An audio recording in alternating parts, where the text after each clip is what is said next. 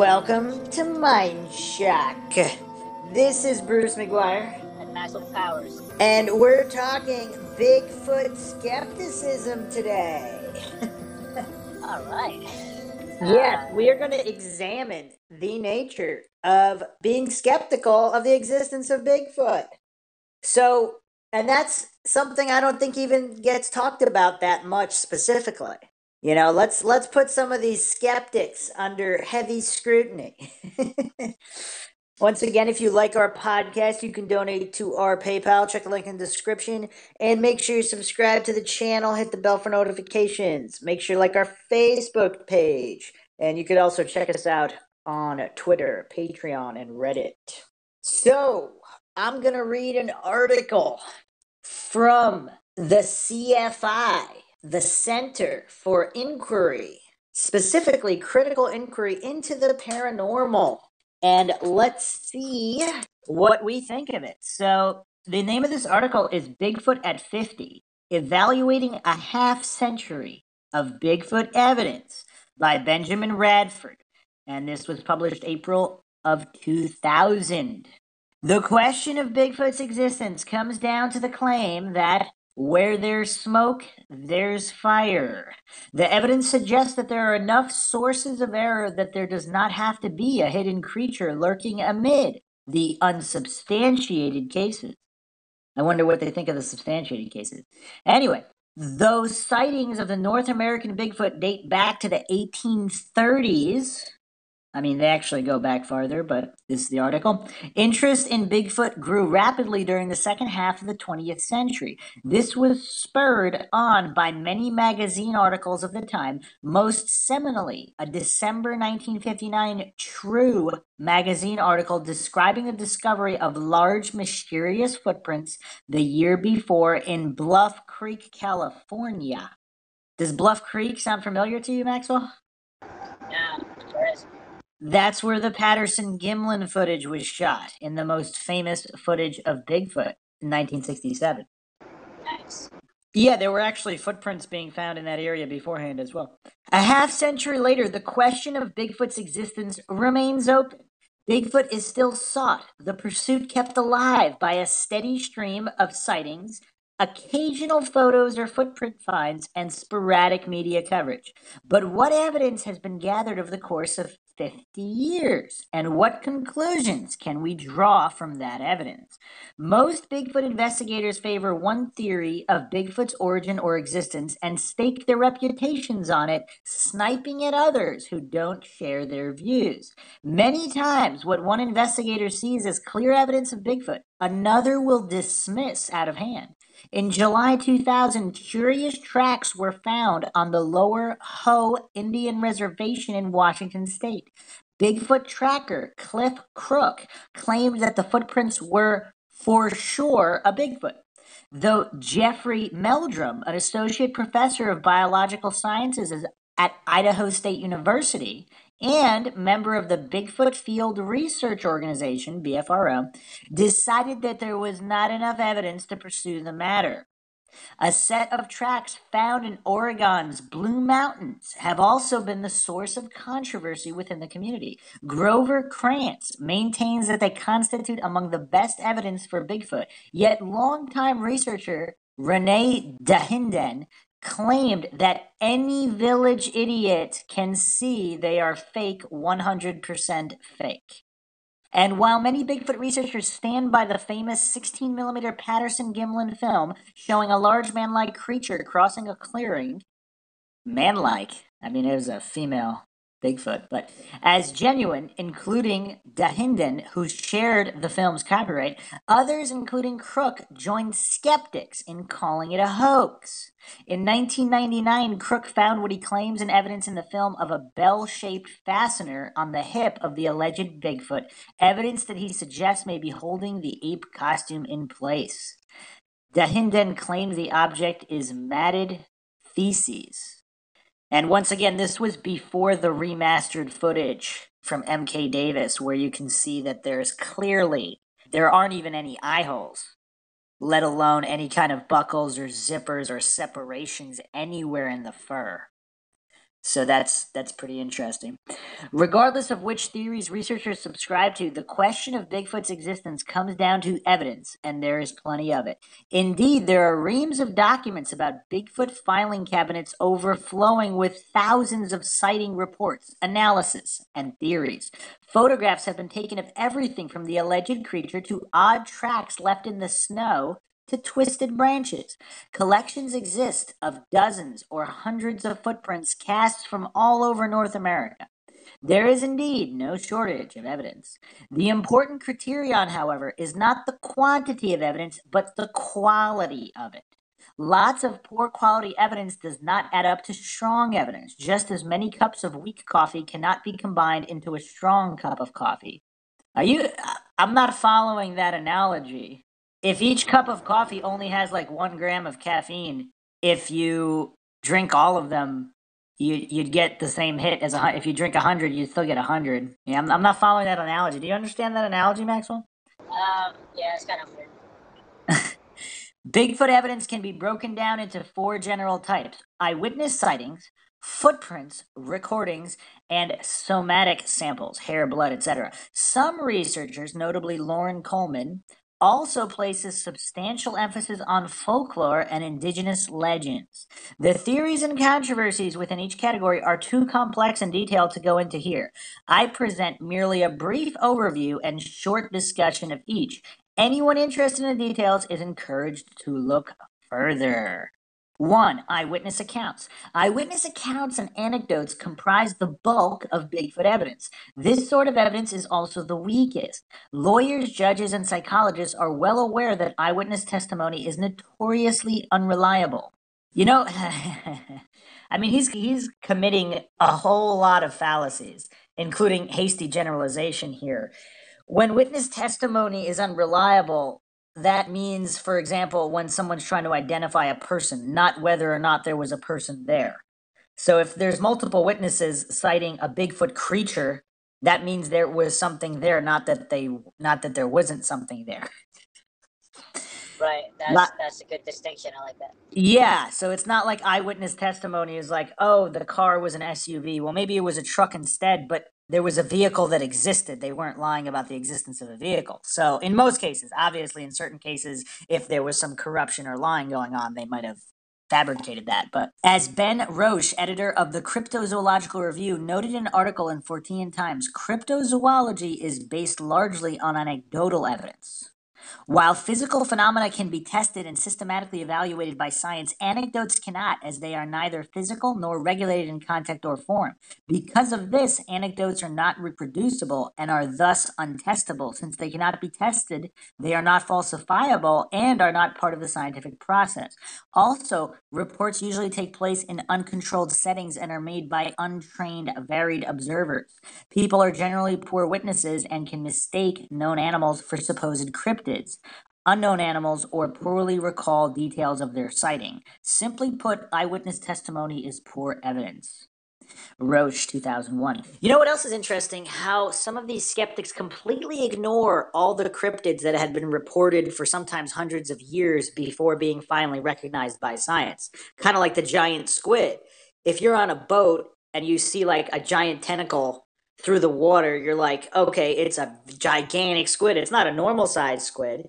And so it'll be like, oh, no, you just saw a regular sized squid. It's not a giant squid. But then eventually, one washes up on shore. Now they have the physical evidence. And now all of the eyewitness testimony that's deemed unreliable was actually true. What do you think about that? Yeah, it's funny. What's a cryptid? A cryptid is a creature not officially recognized by science. Gotcha. Well, you know what's really funny, actually? There was quite a few cryptids that even the platypus was actually a cryptid at one point. Okay. So in the 18th and 19th centuries, no matter how many of these unreliable witnesses spotted these platypus creatures, they were not officially recognized by science. In 1799, English zoologist George Shaw began and ended his description of a platypus carcass with the acknowledgement that this might be a crazy hoax.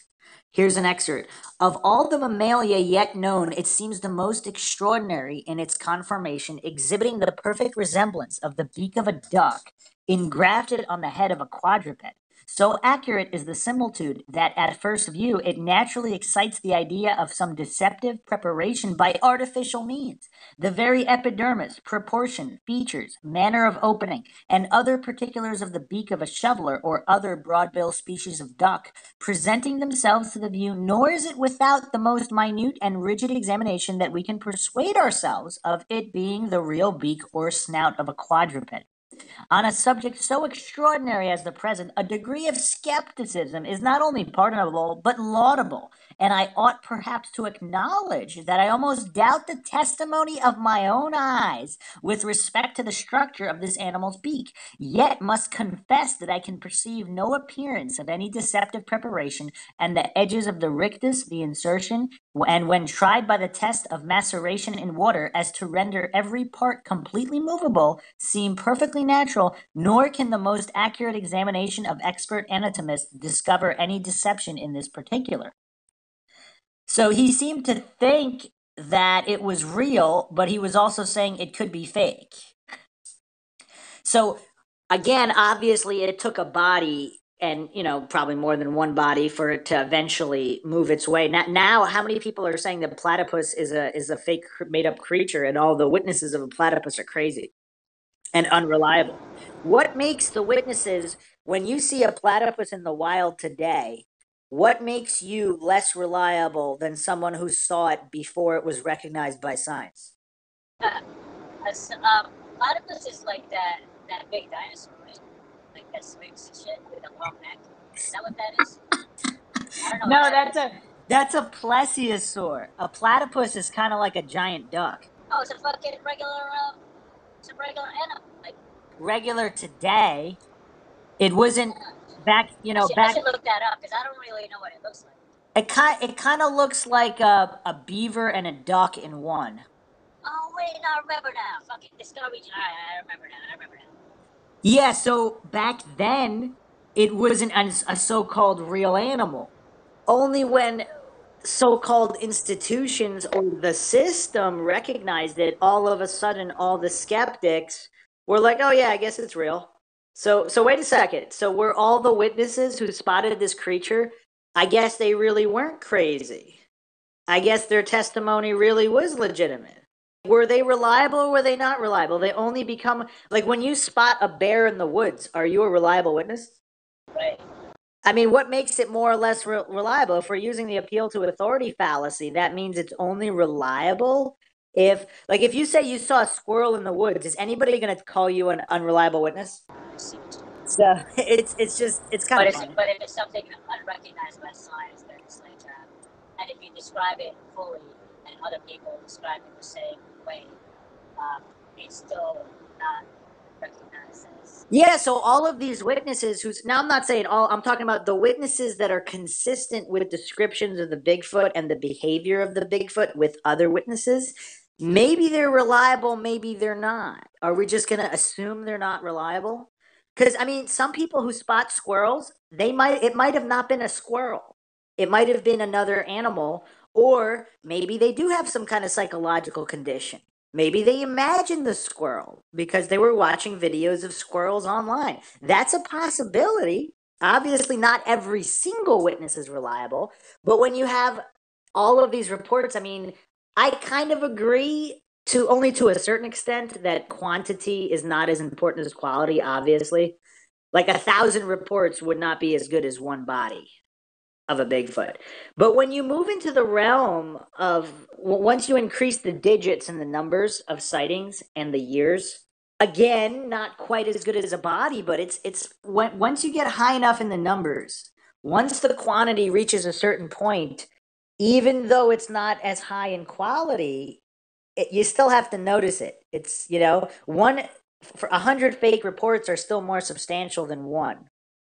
Doesn't mean it's true. Once you get into 1,000, even if you have a 99% misidentification, let's say 99% of people who think they see Bigfoot actually see bears. Once we get to thousands and thousands of sightings, if 99% of them are bears, that still leaves some to be something else. So again, completely discounting quantity is weird too. But the okapi was also, it's like the zebra horse. That one was also a cryptid. So that wasn't accepted for quite some time. And the Africans, the indigenous Africans, knew about it. And so it's kind of like Native Americans know about Bigfoot. So the indigenous people who have been around for a long time, they've been in the woods, their ancestors, obviously stories are passed down from the ancestors. To completely discount indigenous people when we have historical examples, why are people willing to ignore history? I don't understand. The skeptics seem to always ignore history. It's kind of weird. And again, I'm using the term skeptic in the general sense. In the actual sense of what the word means, I think I'm a skeptic because I don't believe anything. I'm not going to believe it's not real either. So, and for the okapi to be officially recognized, they actually needed help from the natives to track them down. And they found some skulls and skins of the okapi to confirm that it existed. I mentioned the giant squid. Obviously, the giant squid has been in legends going back all the way to Aristotle and ancient Rome. And they had some pretty accurate descriptions of the giant squid. Some people think it was the kraken, the Lusca, but the first giant squid carcass actually was discovered in the 1870s, but it was only recently that they had a lot of more photographs. And then of course we have the mountain gorilla and quite a few other species. So again, to completely discount eyewitness accounts, it's it's as silly as taking an eyewitness account at 100% face value. So Bigfoot investigators acknowledge that lay eyewitnesses can be mistaken, but counter that expert testimony should be given more weight. Consider Coleman's passage reflecting on expert eyewitness testimony. Even those scientists who have seen these creatures with their own eyes have been reluctant to come to terms with their observations in a scientific manner. An example he gives the account of mycologist Gary Samuels and his brief sighting of a large primate in the forest of Guyana. The implication is that this exacting man of science accurately observed, recalled, and reported his experience. And he may have, but Samuels is a scientific expert on tiny fungi that grow on wood. His expertise is botany, not identifying large primates in poor conditions. Anyone, degreed or not, can be mistaken. I'm going to counter that with anyone, degreed or not, can also give an accurate report of what they saw. I mean, you're a human being. If you see a bear very clearly in the woods, you can say that was a bear, or even at night in the shadows. If you know what a bear looks like, or if you've counted one before, or you've seen a bear on TV, you generally know what the size of the bear is, how it moves, what kind of noises it makes. You can accurately describe a bear at night too. You don't have to have a degree. But once we start talking Bigfoot, all of a sudden, no testimony is good enough. All right, let's move on to 2, footprints. Bigfoot tracks are the most recognizable evidence. Of course, the animal's very name came from the size of the footprints it leaves behind. Unlike sightings, they are physical evidence. Something, known animal, Bigfoot or man, left the tracks. The real question is what the tracks are evidence of. In many cases, the answer is clear. They are evidence of hoaxing. Contrary to many Bigfoot enthusiasts' claims, Bigfoot tracks are not particularly consistent and show a wide range of variation. Some tracks have toes that are aligned, others show splayed toes. Most alleged Bigfoot tracks have 5 toes, but some casts show creatures with 2, 3, 4, or even 6 toes. Surely all these tracks can't come from the same unknown creature or even species of creatures. Hold on a second. Why not? Why can't different species have different types of toes? And who said it was a Bigfoot? Maybe it could be another cryptid. But if you're taking the position that cryptids don't exist and can't exist for whatever reason, then you'd say they were all hoax. So this kind of black and white fallacy thinking is prevalent by many of these so-called skeptics. What do you think about that? It's a good point. Not all prints are footprints, though. In September 2000, a team of investigators from the Bigfoot Field Research Organization led an expedition near Mount Adams in Washington state, finding the first Bigfoot body print, which, if authentic, is arguably the most significant find in the past 2 decades. The Bigfoot, according to the team, apparently made the impression when it laid on its side at the edge of a muddy bank and reached over to grab some bait. This, of course, raises the question as to why the animal would make such an odd approach to the food instead of simply walking over to it and taking it. As the log of the expedition reads, one explanation is immediately apparent. The animal did not want to leave tracks. This explanation fails on its own logic. If the Bigfoot, or whatever it was so concerned about not leaving traces of its presence, why did it then leave a huge 15 square foot imprint in the mud for the team to find? Well, once again, it would be impossible to say. What if the Bigfoot just fell down? What if it slipped? Or what if it was a hoax? I mean, when it's unknown, it's unknown. To just automatically assume it was a hoax, or to automatically assume it couldn't have been real, it's like assume. I mean, there's infinite variables in that. But I mean, that is a good point, though. Maybe that one was a hoax.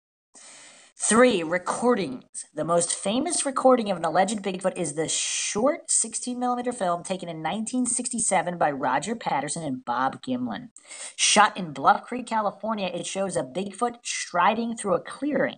In many ways, the veracity of the Patterson film is crucial because the casts made from those tracks are as close to a gold standard as one finds in cryptozoology.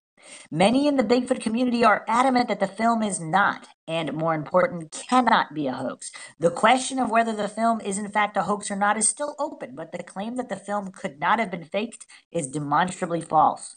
Grover Krantz, for example, admits that the size of the creature in the film is well within human limits, but argues that the chest width is impossibly large to be a human. I can confidently state that no man of that stature is built that broadly, he claims.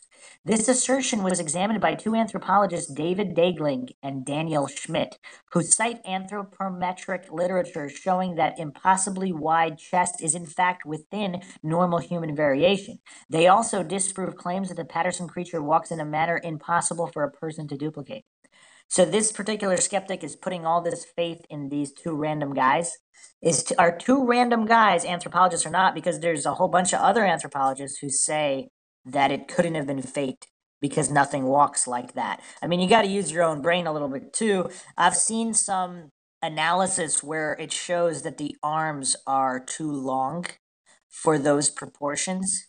Once again, that doesn't mean it was impossible to fake. It just means it was possibly the best fake because Bob Geronimus was the guy that sort of admitted to being in the suit, but then his claims were debunked because he didn't even know where it was. He didn't know any of the details about it. He just made it up for fame. They pretty much conclusively proved that. And also, they analyzed the way he walks and the way the Bigfoot walks. And the Bigfoot has definitely a gait that is quite substantial and has, as so far, has not been demonstrated by any human. So yeah, I don't know why the skeptics put all these blind faith in anybody who happens to have the same bias that they do. But anyway, the film is suspect for a number of reasons. First, Patterson told people he was going out with the express purpose of capturing a Bigfoot on camera. Hold on a second. Wouldn't that increase his chances of seeing Bigfoot if he was specifically looking for Bigfoot in an area where Bigfoot prints had been found? If Bigfoot is real? That's true. So it's so weird because it's like they're going with the assumption of the foregone conclusion that Bigfoot is fake. But if it's an unknown, if we're being scientifically honest, and it's unknown whether Bigfoot exists or not, someone looking for something might be more likely to find it if they are looking at an area where it is rumored to exist, even if not proven, and there is some kind of evidence suggesting it could be there. It's kind of weird. In the intervening 35 years, and despite dramatic advances in technology and wide distribution of handheld camcorders, thousands of people have gone in search of Bigfoot and come back empty-handed, or with little but fuzzy photos. Oh man, there's so much to speak on that. You know about whale watching, right? No, I don't know. You don't know what whale watching is? Well, you just go out on the boat and then just watch Yeah, whales. so sometimes people go out to whale watch in a known area of whale activity and they don't see a single whale. I mean, they bring all their cameras and they don't see a single whale. Does that mean that whales don't exist? I see. So again, we're assuming that if Bigfoot's entire existence is predicated on the fact that it had to evolve to be able to hide its existence, if it exists, if that's its evolutionary trait to evade capture or evade being spotted. I mean, the snow leopard of Afghanistan, I mean, there's almost no footage of it. Up until recent years, there's very, very little footage, photographs, videos, and this is a creature that's known to exist. So, an unknown cryptid, wouldn't that be even more difficult to capture on video? And not to mention, they're also assuming if all of the photographs and videos are fake. I mean, obviously, some of them are, but if some of them aren't, and we don't know the Bigfoot population. If the Bigfoot population is very, very small and spread out, and most of them live so far off the beaten track, I mean, it wouldn't be that. I mean, again, without having all of the information, without having all the data, we can't assume how likely or unlikely it would be. Maybe the ratio of real, if Bigfoot's real, maybe the ratio of real photos and videos to the population is what it's supposed to be. We don't know. And then, of course, we discussed this in some of our other Bigfoot podcasts. If there are some people who know that Bigfoot exists and they want to keep them hidden, they're not gonna go public with that information. So they're gonna actually help them stay hidden. We probably need a dedicated podcast on that, but okay. So let's continue. Second, a known Bigfoot tracks hoaxer claimed to have told Patterson exactly where to go to see the Bigfoot on that day. Wait a second. So people's words are now. Well, I thought they said witnesses were unreliable. So how is hearsay reliable and witnesses unreliable? Wouldn't that be filed under witness? And also, even if that was a Bigfoot track hoaxer, how do we know that he didn't also, at a certain point, if he's always going in the woods and making fake tracks, maybe he saw a real track one day. Wouldn't he be more likely to see a real track than someone who doesn't even know about Bigfoot? I'm just saying, this is just food for thought. Um, yeah, that's interesting. What's his motivation? Like, wait, did they actually know a person like that? But I don't know. That's a weird motivation to do. Like, what the hell? Like, man. So, a lot of these skeptics, they're so cognitive dissonant, they're not really interested in their truth. They're just interested in debunking for the sake of debunking to preserve their viewpoint or belief system. So, they can't even comprehend that. Let's say you are a hoaxer and you're going in the woods all the time and making fake tracks. Now, why did you choose that location? If Native Americans told you that they were possibly, or there's legends of Bigfoot in that area, you want some fame, whatever. Maybe you're a young kid, maybe you just want to make money, whatever, however old you are. So you go and fake them to match up with the native legends. Now, if you're going in the woods faking all the time, what if you find a real one at one point? I mean, obviously nobody's going to believe you because you're a faker. I wonder if there was such a person, like someone who's a hoaxer and actually saw Sasquatch, and then I wonder what happened. Well, it's kind of like, I guess it would be kind of like a boy who cried wolf situation. But here's the thing that I don't quite get: someone who's constantly going in the woods and making fake tracks. I mean, they would be familiar with the area. I mean, it's almost like they'd be an expert in tracks. So if they did see a real one, if Bigfoot exists, they would know it was a real one if they were an expert hoaxer, right? I see. So if they happened a real one and they knew nobody would believe them, maybe they gave the information to someone else, and we don't even know exactly if that's true or not. I mean, that's what this report is saying, whether that was a known hoaxer, but or maybe he saw real ones and then he couldn't find them again, so then he hoaxed them for fame and fortune that he believed he deserved because he actually did see real ones at one point, but he couldn't find more. I mean, we don't know. There's impossible variables. It's assuming one thing or another just to suit cognitive dissonance. That's not scientific or logical. So let's keep going. Third, Patterson made quite a profit from the film, including publicity for a book he had written on the subject and an organization he had started. Once again, another fallacious point. Let's say you captured a real Bigfoot. Would you not make money off of it? Why would you not make money for it? And that point is even exponentially more wrong because Bob Gimlin made no money off of it and always insisted that it was legitimate. There was issues between Patterson and Gimlin, but Gimlin, I think he sold the rights to it for like $1 or something. There was a weird history there.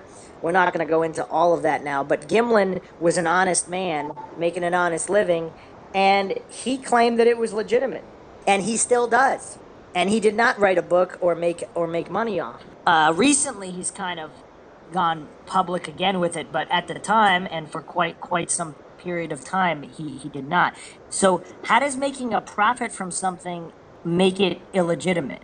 The National Geographic photographers who captured the snow leopard, they're making money off of it. Why wouldn't they? Capturing a rare creature on video, why wouldn't you make money off it? It's kind of weird. Okay. In his book, Bigfoot, John Napier, an anatomist and anthropologist who served as the Smithsonian Institute's director of primate biology, devotes several pages to close analysis of the Patterson film. He finds many problems with the film, including that the walk and size is consistent with a man's, the center of gravity seen in the subject is essentially that of a human, and the step length is inconsistent with the tracks allegedly taken from the site. Don Grieve, an anatomist specializing in human gait, came to the conclusion that the walk was essentially human in type and could be made by a modern man. Napier writes that there is little doubt that the scientific evidence taken collectively points to a hoax of some kind. Once again, if this creature is related to the human, wouldn't it be somewhat similar to a human walk? It's not like we're looking at a horse here. We're looking at some kind of hominid. First of all. Second of all, these are these guys' opinions, and once again, appeal to authority fallacy. If this guy works for the Smithsonian and there's some kind of cover up, I'm not saying there is, but if there is, then obviously he would say that. So, yeah. Other films and photos of creatures supposed to be Bigfoot have appeared, perhaps best well known among them, the Wild Creek photos allegedly purchased by Cliff Crook of Bigfoot Central from an anonymous park ranger. Okay, let's move on to Bigfoot voices. One of the most interesting bits of evidence offered for the existence of Bigfoot is sound recordings of vocalizations. One company, Sierra Sounds, markets a CD called The Bigfoot Recordings: The Edge of Discovery. Narrated by Jonathan Frakes, an actor who also narrated a special on the infamous alien autopsy hoax, the recording claims to have captured vocalizations among a Bigfoot family. The sounds are a series of guttural grunts, howls, and growls. Now, hold on a second. I want to make a quick aside on the alien autopsy hoax. Have you seen the alien autopsy video? Yes, a long time ago. Yeah. Yes, so here's the deal. Now, that one never quite looked real to me. I was very, very skeptical of that one. I was more skeptical of that one than probably most of the videos. Something just looked off about it. Again, call it intuition, whatever you want to call it. I just didn't buy it. Whereas the Bigfoot one, the Patterson Gimlin, I was looking at a low res copy and I just assumed it was fake. There was no intuition. I didn't get a feeling it was fake. I just assumed it. It looked kind of fake. I investigated no further until MK Davis had the remastered footage in high res where you can actually see the muscles rippling under the skin. You can see that there's no eye hole. You can see that there's no separation from the lips to the cheek. It's phenomenal. It's phenomenal. If it's a fake, it's better than the suits today because there's no CGI on it. So with the alien autopsy hoax or some of these other so-called hoaxes, let's say if it gained too much, let's say it was legitimate and it gained too much steam. Let's say the government or some various interest group wanted to dismiss it as a hoax. If they threw enough money at the alleged hoaxers, would they not admit it was a hoax even if it wasn't? Say that one more time. The last part. Okay, so let's say the alien autopsy is a hoax. Let's say the government or whoever, the CIA, some kind of group that wants it to be seen as a hoax. If they threw enough money at the so-called hoaxers or threatened them or their families, or jail time or whatever. I mean, it's the government; they can threaten whatever they want. Wouldn't that cause the so-called makers of the video to say it was a hoax, even if it wasn't a hoax? Yeah, that's true. That's actually pretty easy for. And if once they say it's a hoax, nobody will believe them ever again. So that's a pretty good way to delegitimize a legitimate piece of evidence. Once again, I don't really think that alien autopsy is legitimate. I don't know. Obviously, I don't know for sure. But the I thought that was publicly debunked. What? So I thought that was publicly. I thought it was already public that it's. Supposedly the guys that made the video, or certain people who made the video, they admitted it was a hoax and how they did it. I'm just saying, I didn't mean this as a specific example to the alien autopsy video. That reminded me of hoax videos in general. When the maker of a video comes out and says, oh, by the way, it was a hoax, like, what's the real motivation for them to do that? Because if they don't do that, they can continue making a certain amount of money by peddling it as real if it's fake. But to admit it's fake, that pretty much stops the flow of whatever little amount of money. Whereas if someone offered them much more money to say it's a hoax, to just remove it from the playing field of evidence, to be considered as part of some agenda or cover up, that's all that reminded. I'm not saying specifically the alien autopsy hoax video. I'm talking about any videos that supposedly were admitted to be hoax. Like, what if Bob Gimlin just comes out one day and says, oh, yeah, we faked that video? Everybody's going to be like, oh, see, it's fake. But what if it's real? And he just said it's fake. I can see these people get more threats than money from the government or whatever that's interested in making it a post. Okay, so the record, and again, he's doing, even by just mentioning that it's the guy who did the narration, I mean, he's kind of going ad hominem now, because he's saying because this person was involved in something that was a hoax, that must mean that this is a hoax. I mean, it's kind of very, very fallacious. The recording claims to have captured vocalizations among a Bigfoot family. The sounds are a series of guttural grunts, howls, and growls. The website and liner notes offer testimonials by expert Nancy Logan. Logan, their linguist, apparently has little or no actual training or degree in linguistics. Her self-described credentials include playing the flute, speaking several languages, and having a Russian friend who thinks I'm Russian. Logan confidently asserts that the tapes are not faked and that the vocal range is too broad to be made by a human. She suggests that the Bigfoot language shows signs of complexity, possibly including profanities. On one spot of the tape, an airplane goes by and they seem to get very excited and not very happy about it. Maybe those are Sasquatch swear words. That's funny. Here's what Krantz writes about Bigfoot recordings. One, tape was analyzed by some university sound specialist who determined that a human voice could not have made them. They required a much longer vocal tract. A Sasquatch investigator later asked one of these experts if a human could imitate the sound characteristics by simply cupping his hands around his mouth. The answer was yes. Okay, so they're using this one guy to somehow say that all these recordings are fake. That's kind of weird. As for other such recordings, Krantz has listened to at least 10 such tapes and finds no compelling reason to believe that any of them are what the recorders claim them to be. Okay, so if this one guy is too cognitive dissonant to consider the possibility that these are Bigfoot or Sasquatch making these noises, of course he would say that. And this was also back in 2002. Obviously, since then, there have been many, many more audio recordings and many, many more specialists and experts who've analyzed millions of species and have said that these could not have been made by any of them. Once again, doesn't mean that it's a Bigfoot. It could be some other kind of animal that's not a Bigfoot. But just interesting to consider, this particular article is just so fallacious, it's almost amusing. Once again, that doesn't mean Bigfoot is real. That just, their arguments against it are just pretty silly. 4 somatic samples, hair and blood samples have been recovered from alleged Bigfoot encounters. As with all other evidence, the results are remarkable for their inconclusiveness. When a definite conclusion has been reached, the samples have been invariably turned out to have prosaic sources. Bigfoot hair turns out to be elk, bear, or cow hair, for example, or suspected Bigfoot blood is revealed to be transmission fluid. Even advances in genetic technology have proven fruitless. Contrary to popular belief, DNA cannot be derived from hair samples alone.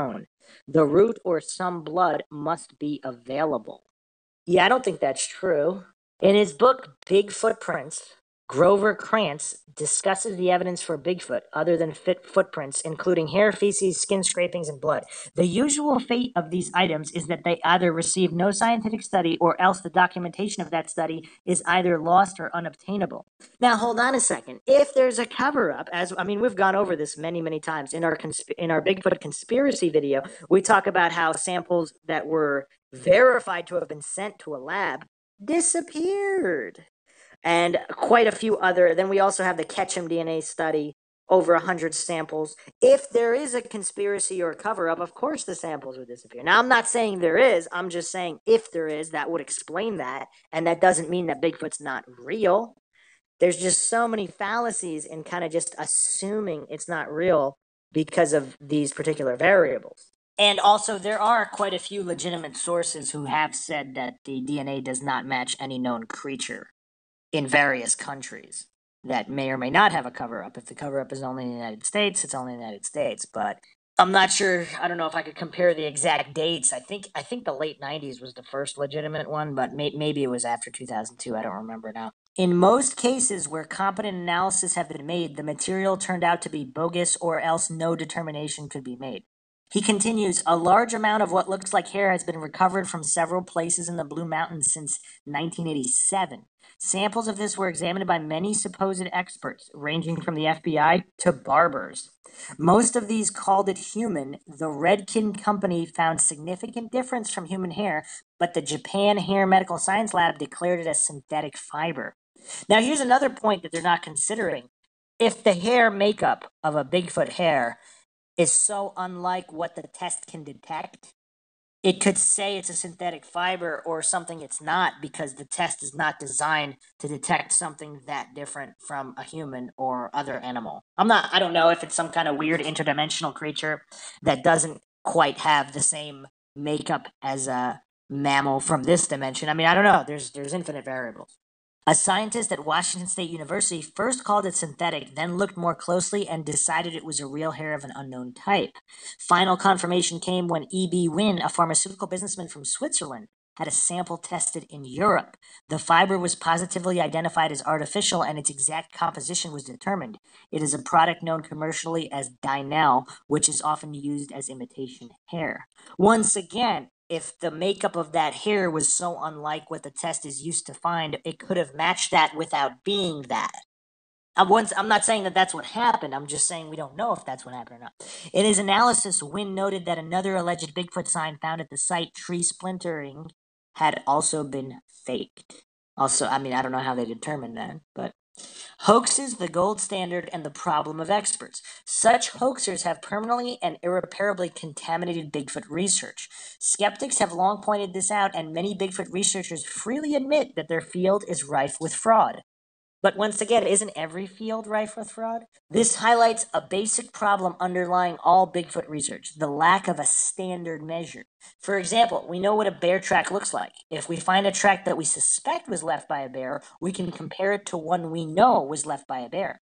But there are no undisputed Bigfoot specimens by which to compare new evidence. New Bigfoot tracks that don't look like older samples are generally not taken as proof that one or both sets are fake, but instead that the new tracks are simply from a different Bigfoot or from a different species or family. This unscientific lack of falsifiability plagues other areas of Bigfoot research as well. Unscientific lack of falsifiability. That's an interesting way to phrase it. Or just one logical assessment that it's either fake or they're a Bigfoot of different species. Bigfoot print hoaxing is a time-honored cottage industry. Dozens of people have admitted making fake Bigfoot prints. One man, Rant Mullins, revealed in 1982 that he and friends had carved giant Bigfoot tracks and used them to fake footprints as far back as 1930. In modern times, it is easier to get Bigfoot tracks. With the advent of the World Wide Web and online auctions, anyone in the world can buy a cast of an alleged Bigfoot print and presumably make tracks that would very closely match tracks accepted by some as authentic. Now, another quick point here. If Bigfoot is kind of like a big industry, let's say there were real Bigfoot tracks at one point, but they were very rare. So people who want to make money They're faking Bigfoot tracks because they know there's interest in the subject because Bigfoot is a cryptid as yet undiscovered. Now, let's say one day it becomes discovered and completely accepted by science. At that point, all of these hoaxers will be out of business, so they're kind of just striking while the iron is hot. I mean, it's kind of like making fake gold. At a time when everybody wants gold, you're making fake gold to take advantage of people. So there's hoaxers in every single industry. That doesn't mean, like if you're a counterfeiter making fake money, that doesn't mean that there's not other money that's real. You're using some kind of a real archetype to make fake from. Now, obviously, in the case of Bigfoot, if some of those original tracks are fake, then all the other tracks would also be fake. But since we don't know for sure, how can we determine that? It seems kind of weird to just assume one way or the other. What we have then are new tracks, hairs, and other evidence being compared to known hoax tracks, hairs, as well as possibly hoax tracks, hairs, etc. With sparse hard evidence to go on and no good standard by which to judge new evidence, it is little wonder that the field is in disarray and has trouble proving its theories. In one case, Krantz described as one of the gold standards of Bigfoot tracks a print that passed all my criteria, published in private, that distinguishes Sasquatch tracks from human tracks and from fakes. He further agreed that it had all the signs of a living foot and no human foot could have made that imprint. Michael R. Dennett, investigating for the Skeptical Inquirer, he doesn't sound biased at all, tracked down the anonymous construction worker who supplied the Bigfoot print. The man admitted faking the tracks himself to see if Krantz could really detect a fake. Now, here's another problem. Why is this? So witnesses are unreliable, but he's taking on blind faith that the man who admitted to faking the tracks, which he could have done for attention, he could be a compulsive liar, he could have been paid. I mean, we don't know why people lie. People lie for different reasons. And I'm not saying this guy's lying. I'm saying that why would the words of a person supersede everything else? People can lie. So just because he said he made the print, does that mean he made the print? Now, I'm not aware of this particular case. If he actually made the print in front of them and it matched the other print that this expert said was a living foot and could not be made by a human, I don't know. Maybe he did show them how he made it, and then that would be legitimate. But if he just said he did, kind of like Bob Geronimus, who said he was in the suit of the Bigfoot. Oh, yeah, I guess the Patterson Gimlin footage is fake because some guy said he was in the suit. It's so weird how people take on blind faith something that matches their bias or dissonance, where they completely dismiss something more than words. It might not be definitive, but it's just strange. What do you think about that? It's strange, I guess. That's all you got? Yeah. Maxwell Army. Krantz certainly isn't alone in his mistaken identifications. One of the biggest names in cryptozoology, Ivan Sanderson, was badly fooled by tracks he confidently proclaimed would be impossible to fake. In 1948, and for a decade afterward, giant three-toed footprints were found along the beach in Clearwater, Florida. Sanderson, described as a man who was extremely knowledgeable on many subjects and had done more field work than most zoologists do today, spent 2 weeks at the site of the tracks investigating, analyzing the tracks, and consulting other experts. He concluded the tracks were made by a 15-foot tall penguin. In 1988, prankster Tony Signorini admitted he and a friend had made the tracks with a pair of cast iron feet attached to high-topped black sneakers. J. Richard Greenwald, discussing the case in the ISC newsletter, summed the case up this way: the lesson to be learned within cryptozoology is, of course, fundamental. Despite careful, detailed analysis by zoologists and engineers, which provided detailed and sophisticated mechanical and anatomical conclusions supporting the hypothesis of a real animal, we now see that not only was the entire episode a hoax, but that it was perpetrated by relatively amateur, good-natured pranksters, not knowledgeable experts attempting, through their expertise, to fool zoological authorities. The experts, however, are only partly to blame for the repeated and premature proclamation of the authenticity of Bigfoot evidence. Hold on a second. Would they not also be to blame for repeated and premature proclamation of the hoax of certain Bigfoot evidence being a hoax? I mean, he's going one way but not the other. I mean, it's kind of weird. Sounds like bias to me. After all, other areas of science are not fraught with such deception and hoaxing. In physics and biology, light waves and protozoa aren't trying to trick their observers. Yeah, I'm calling BS on that also because a lot of physics theories, while I mean we could look at the hoax of 1919. Do you know about the eclipse data of 1919 called the greatest hoax in 20th century science? No, I don't. So, general relativity was an obscure theory by Albert Einstein prior to 1919. And so, the need to test this complex and intriguing concept, it was held as gospel that sunlight passing by the sun should be bent by the gravitational attraction of the sun, something known to Sir Isaac Newton and modified by Einstein. According to prevailing wisdom, this should be observable during a total solar eclipse when the shielding of the sun's light permitted the observation of light from distant stars being bent around the sun. Arthur Eddington traveled to Principe, Africa, with the express purpose of proving Einstein right. Prior to that, he was an advocate of Einstein due in part to the fact that both men shared the same political beliefs, pacifism. In his zeal to be both a peacemaker and a kingmaker, Eddington wanted to be known as the man who discovered Einstein. Eddington engaged in corruption and derogation of the scientific data, the scientific method, and much of the scientific community. To this day, this completely manufactured data set is quoted by prominent scientists and the organs of publication. It surpasses the Pickdown fraud, an attempt by a charlatan to fool anthropologists into thinking they had found the missing link, as the greatest hoax of the 20th and 21st century science. So the hoax of 1919, otherwise known as the eclipse data from 1919, hereinafter called the eclipse. Einstein's dubious science led other scientists to disgrace themselves for the express purpose of proving Einstein right about general relativity. It is almost unimaginable to ponder just how bad reputable scientists are when it comes to understanding the limitations of scientific instruments, the limits of the physical conditions under which the data is collected, and a complete lack of understanding of the logic behind the various predictions for the deflection of light. These scientists don't appear to understand what the scientific method is or how to apply it. Strong models are like crude filters, readily admitting data consistent with the theory and systematically rejecting data inconsistent with the theory. This results in a feedback loop between the corrupted and derogated data to the strong model. They reinforce each other. This has been the case for general relativity. It went from an obscure concept from a somewhat obscure scientist to the reigning paradigm overnight, dominating thinking in theoretical physics over the past half century. Strong models corrupt weak men and women. The desire to conform is almost as strong as the desire to create. Strong models discourage free and independent thought. Where wealth, power, and prestige come into play, they serve as a club to back promising alternatives. General relativity is just such a model. I have previously drawn the analogy between strong models and the queen bee syndrome.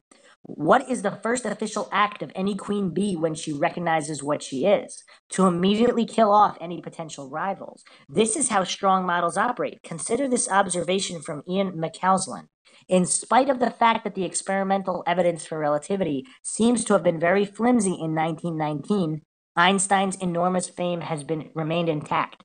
It is suggested that the announcement of the eclipse observation in 1919 was not a triumph of science, as is often portrayed, but rather an obstacle to object consideration of alternatives.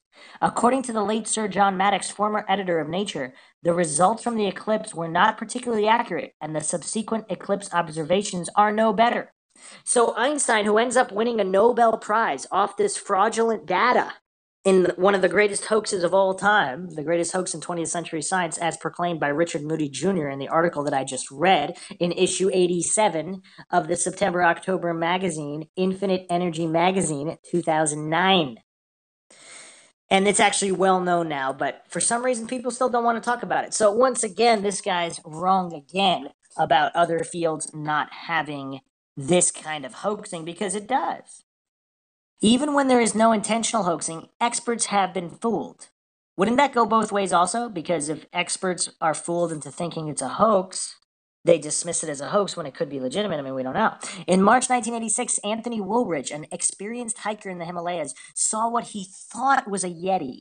standing in the snow near a ridge about 500 feet away. He described the figure as having a head that was large and squarish, and the body seemed to be covered with dark hair. It didn't move or make noise, but Wooldridge saw odd tracks in the snow that seemed to lead toward the figure. He took 2 photos of the creature, which were later analyzed and shown to be genuine and undoctored. Many in the Bigfoot community seized upon the Wooldridge photos as clear evidence of a Yeti, including John Napier.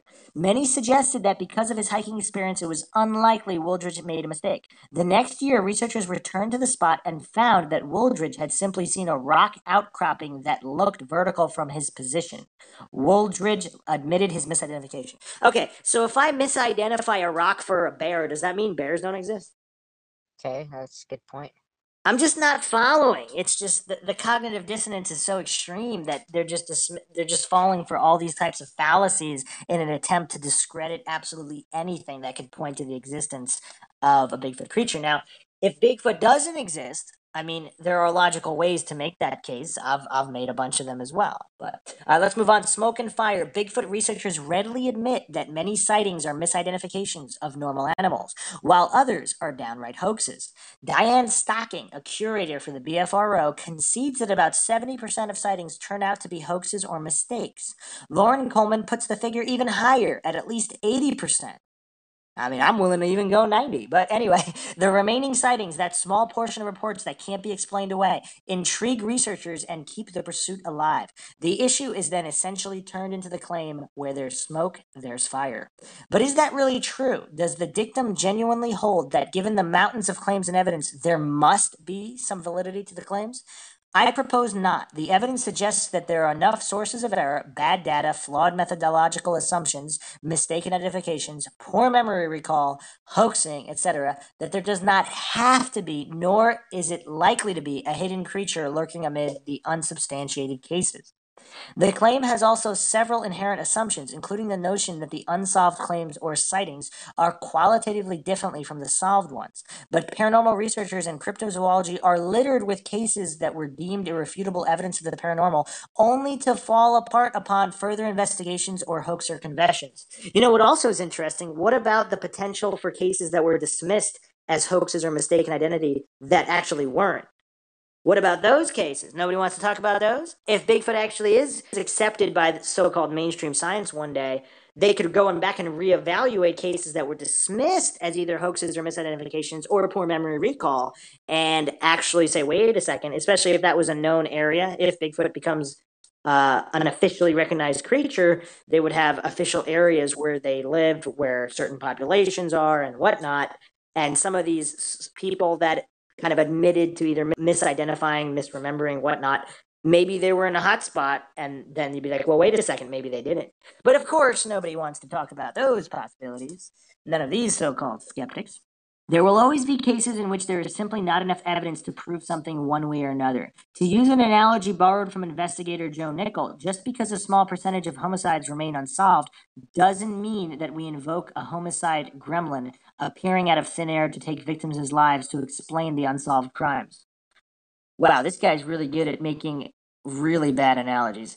It is not that such cases are unexplainable using known science, just that not enough naturalistic information is available to make a final determination. Now, that's a pretty good point. If you can't make a final determination, why would you make it one way or the other? Why would you say there's definitely no Bigfoot creature? Kind of weird. A lack of information or negative evidence cannot be used as positive evidence for a claim, of course. To do so is to engage in a logical fallacy of arguing from ignorance. We don't know what left the tracks or what the witnesses saw, therefore it must have been a Bigfoot. Many Bigfoot sightings report something big, dark, and hairy, but Bigfoot is not the only alleged creature that matches the vague description. So wait a second. So is this guy even more cognitive dissonant than I thought? Because he's aware of logical fallacies, because he states the fallacy arguing from ignorance, but he doesn't understand that a majority of Bigfoot researchers, I can't speak for all of them, some of them might claim that, but I haven't really seen claims that since we don't know what it is, it's Bigfoot. I haven't seen those claims. I've seen claims of, well, we don't know what it is. It could be Bigfoot. We don't know. We need more evidence. So if we don't know, it's more about the possibility of it being Bigfoot. Because he's committing fallacies one after the other. If you don't know what it is, it doesn't mean it's not Bigfoot. So, yes, this fella seems very cognitive dissonant. The future for Bigfoot. Ultimately, the biggest problem with the argument for the existence of Bigfoot is that no bones or bodies have been discovered. This is really the 800-pound Bigfoot on the researchers' backs, and no matter how they explain away the lack of other types of evidence, the simple fact remains that unlike nearly every other serious scientific pursuit, they can't point to a live or dead sample of what they're studying. If the Bigfoot creatures across the United States are really out there, then each passing day would be one day closer to their discovery. Well, maybe it is. How do we know? The story we're being asked to believe is that thousands of giant, hairy, mysterious creatures are constantly eluding capture and discovery and have for a century or more. Once again, maybe it's only hundreds. Maybe at this point, it's only dozens. We don't really know. And once again, if their evolutionary nature is to be evasive. I mean, how often do you see a bear in the woods where there are known bear populations? If you look up the population of bears at certain national parks, and then go out and try to spot one, it's pretty difficult. I've been to a few. I've only seen a bear a couple times, and these are areas where supposedly there's a large number of bears in the area. I haven't seen them. So, given the fact that bears haven't necessarily evolved to escape being observed by humans, if Bigfoot are closer to human intelligence or are from a different evolutionary line, they'd be a lot smarter. Would that be smart enough to evade capture? I don't know. But to just illogically assume that the creature is so unintelligent and didn't specifically evolve to evade capture and its survival depended on it, that's kind of weird. And of course, that's without even going into the whole interdimensional angle where obviously they wouldn't be leaving much of a trace. And that's, of course, ignoring the Ketchum study, which was suppressed, and it actually was peer reviewed from leaked emails. And we will be doing a dedicated podcast on the Ketchum study. But, and once again, if there is a conspiracy, they would obviously, which we will be going over cases where there were bodies and the bodies did go missing. So once again, does Bigfoot exist without a conspiracy? Possibly only if it's interdimensional. I think it is more logical that if Bigfoot exists, there definitely seems to be something strange going on in covering up its existence. At some point, Bigfoot's luck must run out. One out of the thousands must wander out onto a freeway and get killed by a car or get shot by a hunter or die of natural causes and get discovered by a hiker. Wait a second, says who? If they're really intelligent creatures, why then it doesn't seem that would happen. And if it dies of natural causes, if other Bigfoot bury their dead, or I mean, there's quite a few. I mean, how often are bear carcasses discovered in the woods or by hikers? I've done some hiking. I've never discovered a bear carcass. That doesn't mean bears don't exist. I've never seen a bear hit by a car. I've never seen a bear wander onto a freeway and get killed by a car. I mean, I think there are videos of bears wandering out onto freeways, but each passing week and month and year and decade that go by without definitive proof of the existence of Bigfoot make its existence less and less likely. Well, again, that's a big assumption, depending on what. If the numbers of Bigfoot are really low, or if Bigfoot specifically evolved to evade capture, I mean, it might be another 100 years. Or if it's interdimensional, of course, then not necessarily make its existence less and less likely. If Bigfoot has the IQ of a bear, then yes. Its proof of its existence would be less and less likely. But that also, if they're only in vast, remote areas of wilderness where nobody goes, they're not necessarily going to wander to civilization, especially if they have food or some kind of food source. I don't know. There's too many missing information to say what's less and less likely. On the other hand, if Bigfoot is instead a self-perpetuating phenomena with no genuine creature at its core, the stories, sightings, and legends will likely continue unabated for centuries, like the cases of other cryptids that were eventually discovered. In this case, the believers will have all the evidence they need to keep searching, some of it provided by hoaxers, others perhaps by honest mistakes, all literally basted with wishful thinking. Either way, it's a fascinating topic. If Bigfoot exists, then the mystery will be solved. If they don't exist, the mystery will endure. So far, it has endured for at least half a century. Okay, so what are your thoughts on this article by Benjamin Radford? Very, very fallacious, but interesting nonetheless. Yes, interesting. I mean, I don't know. Just I don't know what else to say. That's a good thing you were paying attention. You've been doing some Bigfoot research. What, you got nothing to add on the Bigfoot topic? Well, I don't think I've been doing like research. I've been entertaining myself, but I saw this like TV show like on YouTube. This psychiatrist or I think psychologist. He didn't believe in Bigfoot, and then he ran into Bigfoot, and then became a researcher. So that was pretty interesting. Oh yeah, I don't blame. I mean, I don't necessarily believe or disbelieve. I believe in possibilities because when you don't know, you don't know. On Mind Shock, the only thing we know for sure is that we don't know anything for sure.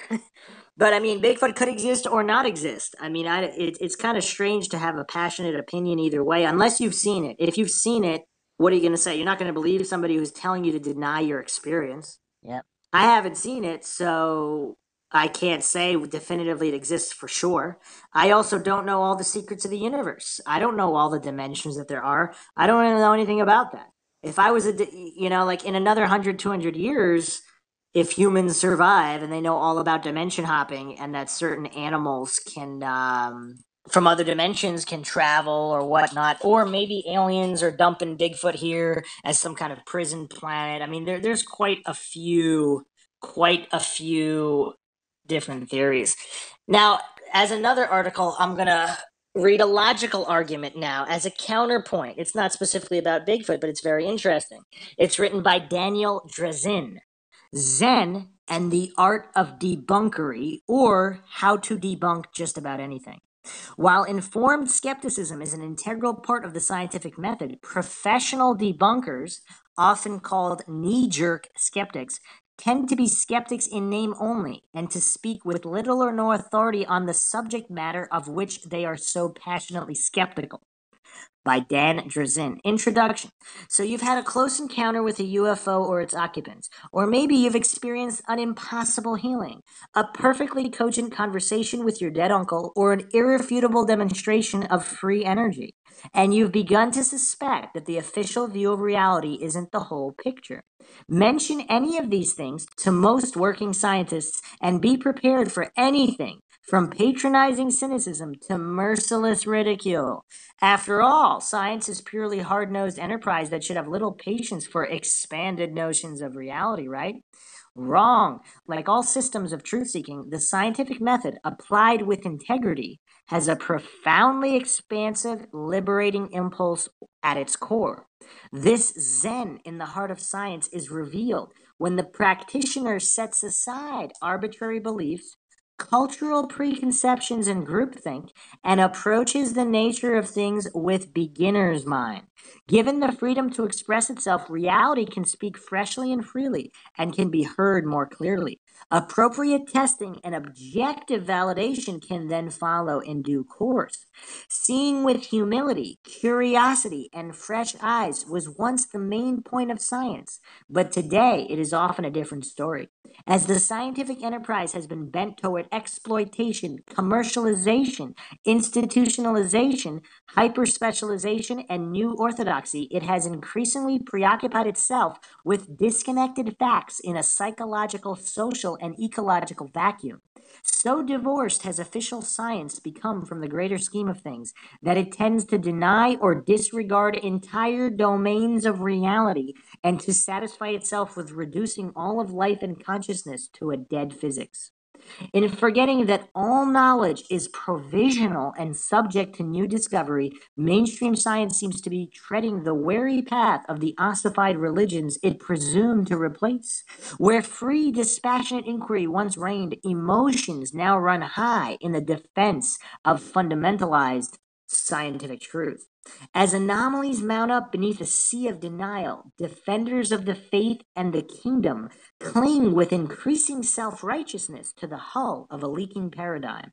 Faced with provocative evidence of things undreamt of in their philosophy, many otherwise mature scientists revert to a kind of reactive infantilism characterized by blind faith in the absoluteness of the familiar. Small wonder, then, that so many promising fields of inquiry remain shrouded in superstition, ignorance, denial, disinformation, taboo, and debunkery. What is debunkery? Essentially, it is the attempt to debunk or invalidate new fields of discovery by substituting scientific rhetoric for scientific inquiry. While informed skepticism is an integral part of the scientific method, professional debunkers, often called knee-jerk skeptics, tend to be skeptics in name only and to speak with little or no authority on the subject matter of which they are so passionately skeptical. At best, debunkers will occasionally expose other people's errors, but for the most part, they purvey their own brand of pseudoscience, fall prey to their own superstition and gullibility, and contribute little to the actual advancement of knowledge. As such, they well and truly represent the right wing of science. To throw this reprobate behavior into bold, if somewhat comic relief, I have composed a useful how-to guide for aspiring debunkers. This manual includes special sections devoted to debunking extraterrestrial intelligence, alternative healing methods, astrology, and free energy. I spotlight these fields not because I necessarily support all related claims, but because they are among the most aggressively and thoughtlessly debunked subjects in the whole of modern history. Many of the debunking strategies laid bare here have been adapted nearly verbatim from the classic works of history's most remarkable debunkers. Though they often cross the threshold of absurdity under their own steam, I confess I have nudged a few across it myself for the sake of making a point. As for the rest, their fallacious reasoning, fanatical bigotry, twisted logic, and sheer goofiness will sound frustratingly familiar to those who have dared explore beneath oceans of denial and disingenuousness and have attempted in good faith to report their observations. So without further ado, how to debunk just about anything. 1. Setting the stage. Before commencing to debunk, prepare your equipment. Equipment needed: 1 armchair. Put on the right face. Cultivate a condescending air, certifying that your personal opinions are backed by the full faith and credit of God. Adopting a disdainful upper-class manner is optional, but highly recommended. Employ vague, subjective, dismissive terms such as ridiculous, trivial, crackpot, or bunk in a manner that purports to carry the full force of scientific authority. Keep your arguments as abstract and theoretical as possible. This will send the message that accepted theory overrides any actual evidence that might challenge it, and that therefore no such evidence is worth examining. By every indirect means at your disposal, imply that science is powerless to police itself against fraud and misperception, and that only self-appointed vigilantism can save it from itself. Project your subjective opinions from beneath a cloak of ostensible objectivity. Always characterize unorthodox statements as claims which are touted, and your own assertions as facts which are stated. 2. Redefining science. Portray science not as an open-ended process of discovery, but as a preemptive holy war against invading hordes of quackery-spouting infidels. Since in war the ends justify the means, you may fudge, stretch, or violate the scientific method, or even omit it entirely in the name of defending it. Equate the narrow, stringent, rigorous, and critical elements of science with all of science, while similarly dismissing the value of inquiry, exploration, and discovery. Though stubborn negativity can no more be equated with science than a braking system can be equated with an automobile, insist that science consists wholly of the ruthless application of doubt. If anyone objects, accuse them of viewing science in exclusively fuzzy, subjective, or mystical terms. Likewise, while it would be ridiculous to equate a vehicle with a particular destination, declare that science equals the existing body of scientific conclusions. Reinforce the popular misconception that certain areas of inquiry are inherently unscientific. In other words, deliberately confuse the process of science with the content of science. If someone should point out that science must be neutral to subject matter and only the investigative process can be valid or flawed, dismiss such objections using a method employed successfully by generations of politicians. Simply reassure everyone that there is no contradiction here. While insisting with one side of your mouth that the scientific method is universal in its application and should be free to inquire into anything whatsoever, use the other side to deem it ineffectual when applied to unpopular subject matter. Be sure to assert in time-honored conservative fashion that freedom isn't license, and that some questions are best left to the theologians. Declare that the progress of science depends on explaining the unknown in terms of the known. In other words, science equals reductionism. You can apply the reductionist approach in any situation by discarding more and more and more evidence until what little is left can be explained entirely in terms of established knowledge. Downplay the fact that free inquiry and legitimate disagreement are a normal part of science. Insist that mainstream Western science is completely objective and is uninfluenced by covert beliefs, untestable assumptions, ideological biases, political pressures, or commercial interests. If an unfamiliar or inexplicable phenomenon happens to be considered true or useful by a non-Western or other traditional society, you may dismiss it out of hand as anecdotal nonsense, ignorant misconception, medieval superstition, or fairy lore. Declare that individual temperament, personality type, and human emotions exert no influence whatsoever on the objectivity of real scientists.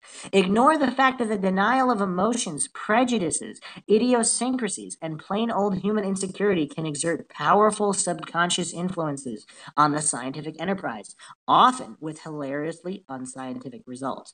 Avoid addressing the many historical parallels between the emergence of science and that of democracy, both of which originally rested on the revolutionary foundations of independent thought, honest inquiry, and the free flow of information and the questioning of established authority. Reinforce the popular fiction that our scientific knowledge is complete and finished. Do this by asserting that if such and such discovery were legitimate, then surely we would already know about it. That's a good one.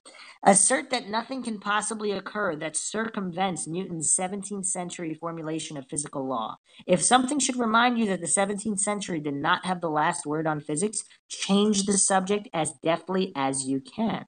Characterize any inquiry into a genuine mystery as indiscriminate, while equating the summary dismissal of unorthodox ideas with intelligent discrimination. If someone reminds you that in science, one point of view requires as much proof or disproof as another, invoke the irrelevant truism that orthodox beliefs have already been proven. State categorically that the unconventional may be dismissed at best an honest misinterpretation of the conventional. If pressed about your novel interpretations of the scientific method, declare that intellectual integrity is a subtle issue. At every opportunity, extol the virtues of critical thinking while behaving as if the phrase means nothing more than ruthless negativity. Avoid explaining that critical thinking presupposes a willingness to examine all sides of an issue with equal rigor. 3. Liberating the rules of evidence. When an anomaly rears its head, avoid examining the actual evidence, and at all costs do not accompany claimants to their laboratories or to the sites of their observations. This will allow you to say with impunity, "I have seen absolutely no evidence to support such ridiculous claims." Note that this technique has withstood the test of time and dates back to at least the age of Galileo. By simply refusing to look through his telescope, the ecclesiastical authorities bought the church over 3 centuries worth of denial free and clear. Having avoided examining the evidence, cover your tracks by reassuring your critics that, after all, you would certainly have loved to be honored as a champion of such a fantastic phenomena, so why in the world wouldn't I examine the evidence? If examining the evidence becomes unavoidable, report back that there is nothing new here. If confronted by a watertight body of evidence that has survived the most rigorous tests, simply dismiss it as being too pat. Deny the possibility of phenomena for which no plausible explanations have been advanced. Ignore such contrary examples as the existence of disease prior to the discovery of microbes, the sun's copious production of energy long before the discovery of nuclear fusion, and the stubborn persistence of gravity despite our stubborn ignorance of its inner workings. With an air of disdain, assert that most scientists regard such claims as nonsense, implying that you have surveyed the opinion of 51% of the world's scientists and found them to be in absolute agreement with your views. Convince the world of your divine omniscience by declaring that there is no evidence for X. After all, only someone who knows everything can claim that no evidence for X exists anywhere in the universe. Argue that some things are possible but not probable, although to know all that is or is not probable would demand complete knowledge of every dimension of reality in the universe and beyond. That's an excellent point. I refer to that all the time because How can you say something is probable or not probable based on information you don't have without the complete picture? If a card-carrying debunker expresses a willingness to actually examine an anomalous claim in depth, excoriate him at once for abandoning his objectivity. Equate expertise in an unorthodox subject with a priori bias in its favor. Then, using yourself as an example, assert that only a complete ignoramus can possibly be trusted to examine it without prejudice. Since the public tends to be unclear about the distinction between evidence and proof, do your best to help maintain this murkiness. If absolute proof is lacking, state categorically that there is no evidence. When presented with mountains of data supporting the existence of an anomaly, declare that since the probability of it being true is 0, it would take an infinite amount of data to prove it. If sufficient evidence has been presented to warrant further investigation of an unusual phenomenon, argue that evidence alone proves nothing. Ignore the fact that preliminary evidence is not supposed to prove anything. Publicly praise the debunkers who invented the absolute proof criterion, i.e., that ironclad proof must be attained before an unorthodox claim can gain sufficient respectability to be discussed seriously. And a brilliant move it was, because in practice, proof is a matter of mainstream scientific consensus, so a marginalized phenomenon can never actually be proven. If presented with copious documentary evidence supporting an unorthodox claim, wave it off and declare it's only words on paper, no reason to take any of it seriously. Imply that proof precedes evidence. This will eliminate the possibility of initiating any meaningful process of investigation, particularly if no criteria of proof have yet been established for the phenomena in question. Insist that criteria of proof cannot possibly be established for the phenomenon that do not exist. Although science is not supposed to tolerate vague or double standards, always insist that unconventional phenomena must be judged by a separate, yet ill-defined set of scientific rules. Do this by declaring that extraordinary claims demand extraordinary evidence, but take care never to specify where the ordinary ends and the extraordinary begins, or who gets to draw the line. This will allow you to manufacture an infinitely receding horizon that keeps extraordinary evidence just out of reach at any point in time. In the same manner, insist on classes of evidence that are impossible to obtain. For example, declare that unidentified aerial phenomena may be considered real only if we can bring them into laboratories to strike them with hammers and analyze their physical properties.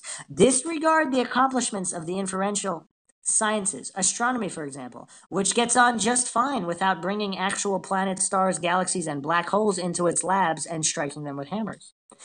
At every opportunity, reinforce the notion that familiarity equals rationality.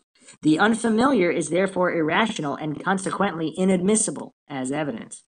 Occam's razor, or the principle of parsimony, says that the correct explanation of a mystery will usually involve the simplest fundamental principles. Insist, therefore, that the most familiar explanation is by definition the simplest. While you're at it, imply strongly that Occam's razor is not merely a philosophical tool that cuts whichever way you point it, but an immutable law that always supports your particular views. Equate a lack of familiar, obvious, hard evidence with proof of non-existence. Skirt the fact that many common transient phenomena, the passing of a bird, a breeze, radio waves, light, demonstrably exist without leaving behind gross collectible evidence as a souvenir, and that many things exist for which evidence has not yet been found, has been ignored, or is subject to interpretation. Decree what lies outside the current scientific framework cannot exist, since evidence for the existence of what cannot exist cannot itself exist. Declare that the application of due scientific process to its investigation would be an exercise in futility. As needed, repeat the absurd bromidic flatulence. Believe no evidence that hasn't been confirmed by theory. 4. Messaging the context. Make sure every effort to marginalize any groundbreaking field of inquiry. This will ensure it's attracting a coterie of disgruntled eccentrics who will then self-discredit the field in perpetuity without your having to lift a finger. If this fails to occur spontaneously, quietly engage some unemployed disgruntled eccentrics to jumpstart the chain reaction.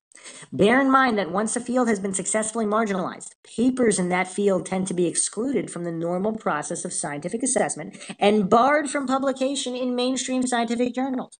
So seize every opportunity to excoriate investigators in such fields for their failure to publish in mainstream scientific journals. Maintain that investigations of unconventional phenomena, a single flaw invalidates the whole. Regarding possibly flawed conventional studies, however, you may sagely opine that, after all, situations are complex and human beings are imperfect. Despite copious evidence to the contrary, assert that conventional science is immune to fraud and that any evidence of data fudging in the mainstream is purely anecdotal. Trivialize the case by trivializing the entire field in question. Characterize the study of orthodox phenomena as deep and time-consuming, while deeming unorthodox studies so insubstantial as to demand nothing more than a scan of the tabloids. If pressed on this, shrug your shoulders, raise your eyebrows, shake your head, turn up your palms, and simply say with mock puzzlement, "But there's nothing to study." Discourage any study of history that may reveal today's dogma as yesterday's heresy. 5. Handy tips and tricks. Use debunkery itself as a priori disproof. Gesture as if brushing away a housefly and simply assert, "Oh, that's been widely debunked." Put on conservative airs and calmly report that unorthodox claims appear not to accord with existing knowledge. Assert that investigations are ongoing and are expected to reveal nothing out of the ordinary. Practice debunkery by association. Lump together all phenomena popularly deemed unorthodox and suggest that their proponents and researchers speak with a single voice. In this way, you can indiscriminately drag material across disciplinary lines from one case or another to support your views as needed. If, for example, if a claim having some superficial similarity to the one at hand has been, or is popularly assumed to have been, exposed as fraudulent, cite it as if it were an appropriate example.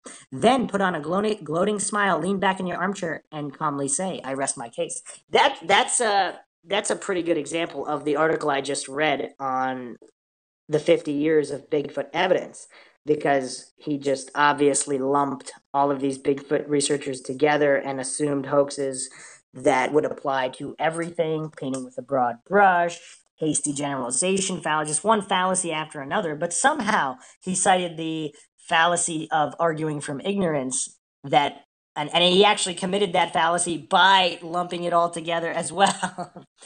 At every opportunity, invoke the unassailability of cold logic. Ignore the fact that logic, however watertight, can never be more true or useful than the unconscious assumptions and fudged data underlying its application. Keep an arsenal of scientific buzzwords at the tip of your tongue. So armed, you can effortlessly explain away even the most firmly acknowledged mysteries with a few impressive phrases and a wave of your hand. For example, the undeniable but incomprehensible facts of animal migration may be definitely ascribed to as a biological spatio-temporal vector navigation program. Likewise, you may call upon such quasi-substantial conceptual conveniences as biological clock, self-organization, and cellular memory to deflate any suggestion that orthodox science may lack satisfactory explanations for intractably puzzling phenomena. Establishing a crusading scientific truth foundation, staffed and funded by a hive of fawning acolytes, then purport to offer $1 million reward to anyone who can repeatedly demonstrate a paranormal phenomena. Set the bar for paranormality nowhere in particular. Set the bar for repeatability at a generous 98%, safely ensuring that even normal scientific studies that demand a more preponderance of evidence or average results above chance would fail to qualify for the prize. Should someone actually meet or exceed your criteria, you can effortlessly dismiss their claim by pointing out that they've just proven the phenomenon to be perfectly normal. Having established the Scientific Truth Prize, discontinue it with great fanfare on grounds that it would be pointless. After all, since nobody had claimed the prize, the paranormal must be bunk. When confronted with the notion that open-mindedness may be a good thing, declare that you don't want your mind to be so open that your brains fall out. If anyone should point out that it is the skull, not the mind, that encloses the brain, or that an open mind would make things fall in, not out, put on a dyspeptic scowl and bark, "Oh, come on, let's lighten up." Learn to psychologize meaninglessly. You can always don an apparent cloak of wisdom by regurgitating such obvious universal truths as, "Of course, people always see what they're looking for." Never let on, by definition, universal truths also applied to oneself. Use the word imagination as an epithet that applies only to seeing what's not there and not to denying what's there. For example, accuse people of imagining they see UFOs while you, of course, imagine that they don't. If a significant number of people agree that they have observed something that violates the consensus reality, simply ascribe it to mass hallucination. Avoid addressing the possibility that the consensus reality might itself constitute a mass hallucination. That's an interesting one too. If anybody wants to listen to a really good case about some things that are explained away as mass hallucinations, you can check out my Mothman podcast series. I go pretty in depth to the varying aspects of the Mothman case. I mean, UFOs, Men in Black. It's not just the Mothman. Plenty of paranormal phenomenon were observed by over 100 people.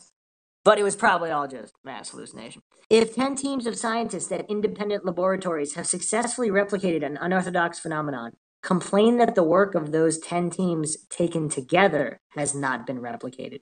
When applying the term controversial, do so with a wink, a half smile, and an undertone of belittling dismissal.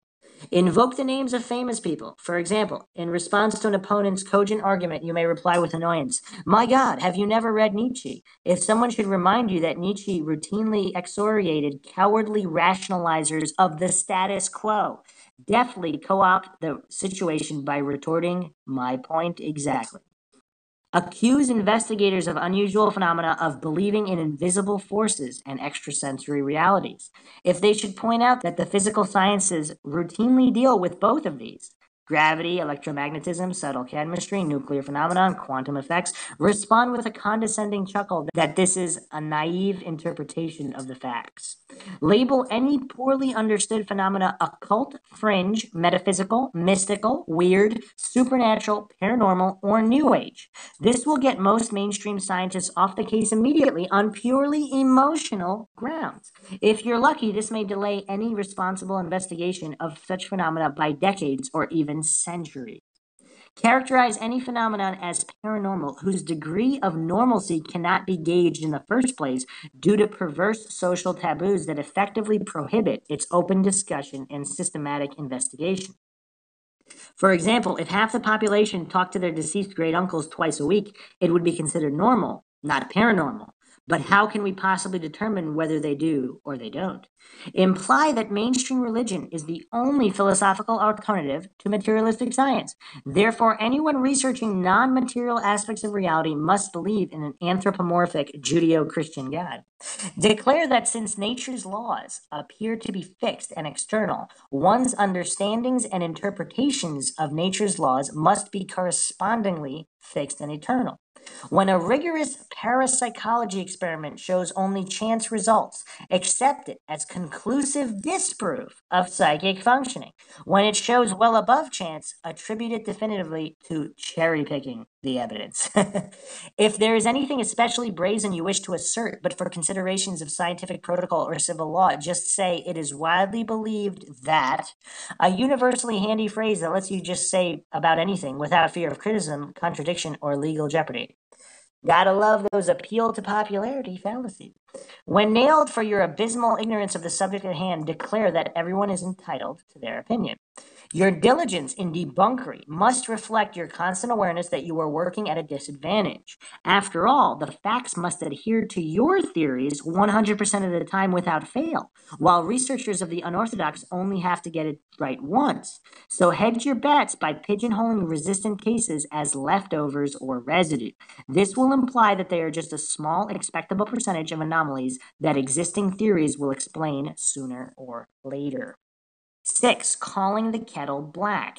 Keep your opponent's position from being heard and understood by vigorous finger pointing and mounting an impenetrable barrage of meaningless rhetorical invectives such as "not even wrong," "junk," "science," "mere speculation," "snake oil," and so forth. To avoid betraying your own de facto contempt for the scientific method, pound athletically on the arm of your chair and vociferously condemn pseudoscience. Wield the term pseudoscience indiscriminately. For example, to attack claims that never purported to be scientific in the first place, i.e., empirical observations not yet ensconced in theory or tested scientifically, as well as claims arrived at by perfectly scientific means but which remain debatable or unresolved. Direct your most vociferous accusations of pseudoscience against those fields in which occasional fraud has in fact been perpetrated. Do this despite the fact that most such fraud has been exposed by insiders, not outside critics, and that such revelations say more about the effectiveness of measures against frauds within those fields than about their weakness. That's an excellent point on the article I read before on the Bigfoot hoaxes. 7. Ridicule to the rescue. If reasoned argument is unavailable to you, or you have been shamed for your unscientific behavior, you can always fall back on the single most chillingly effective weapon in the war against discovery and innovation. Ridicule. Ridicule has the unique power to make those unfamiliar with the facts go completely unconscious in a twinkling. It fails to sway only those few who are well enough informed or of sufficiently independent mind not to buy into the kind of emotional consensus that ridicule provides. By appropriate innuendo and example, imply that ridicule constitutes an essential feature of the scientific method that can raise the level of objectivity and dispassionateness with which any investigation is conducted. Bear in mind that sufficiently persistent ridicule can push its victims over the edge into bitterness, anger, homicidal insanity, and a colorful spectrum of sociopathic behaviors guaranteed to discredit their views. 8. Getting technical. Employ TCP, technically correct pseudo-refutation, i.e., if someone remarks that all great truths began as blasphemies, respond immediately that not all blasphemies have become great truths. Because your response was technically correct, no one will notice that it did not really refute the original remark. With a wave of your hand, declare that people get taken in by all kinds of unfounded beliefs. The technical truth of this statement will effectively mask the fact that it does not necessarily apply to the situation at hand, or that it may just as well apply to your own inestimable capacity for discernment. 9. Sleight of hand. Engage the services of a professional stage magician who can appear to mimic the phenomena in question. For example, ESP, psychokinesis, or levitation. This will convince the public that the original witness to such phenomena must have been duped by talented conjurers who happened to be passing through that day and hoaxed the original phenomena in precisely the same way. Always consider eyewitness testimony regarding anomalous events inadmissibly anecdotal, no matter the caliber of the witness, how mutually independent their observations, or how firmly they agree on what they saw. When a witness or claimant states something in a manner that is not 100% scientifically perfect, treat this as if it were not scientific at all. If the claimant is not a credentialed scientist, argue that his or her perceptions cannot possibly be accurate, intelligent, or authoritative. The sole exceptions would be the professional illusionist and fellow debunkers, whose views may always be deemed objective in any field, regardless of their actual degree of relevant expertise. If independent investigators verify or successfully replicate an unorthodox claim, insist that they must have been in collusion with the claimants.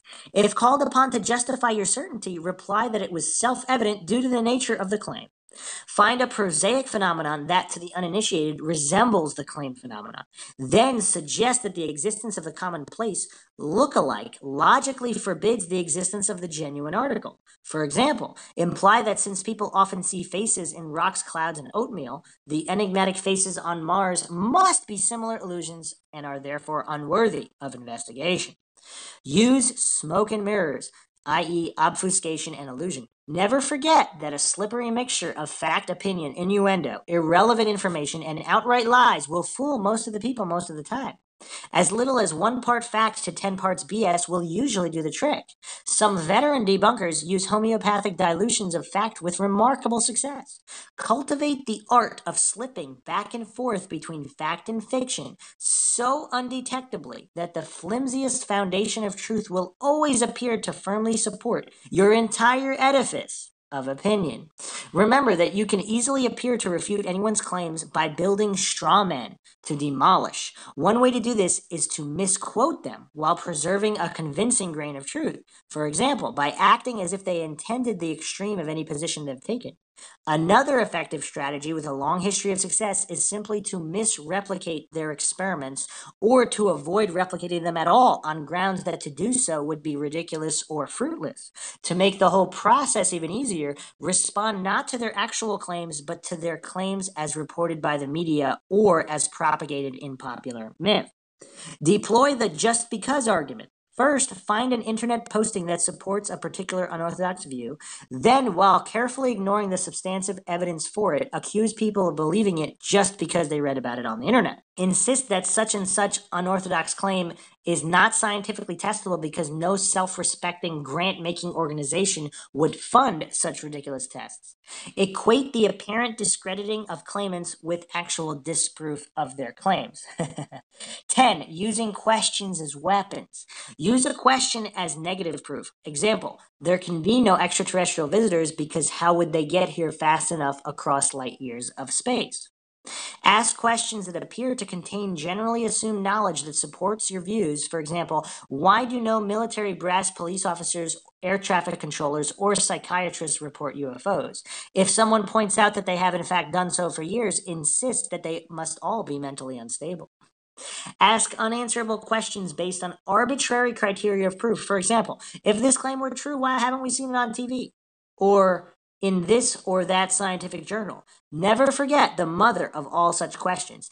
If UFOs are extraterrestrial, why haven't they landed on the White House lawn? 11. Harnessing the media. Shield your views from the possibility of effective rebuttal by expressing them exclusively in the popular media. Avoid peer-reviewed scientific journals which demand informed discourse and typically allow those criticized to respond. Arrange to have your opinions echoed in the popular media by political, academic, or cultural icons. The degree to which you can stretch the truth is directly proportional to the prestige of your mouthpiece.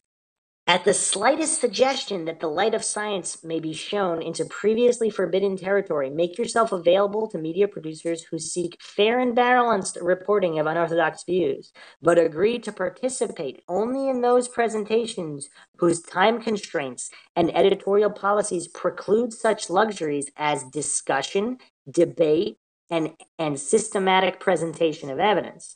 Hold claimants responsible for the production values, editorial taste, and audience demographics of any media or press that reports their claim.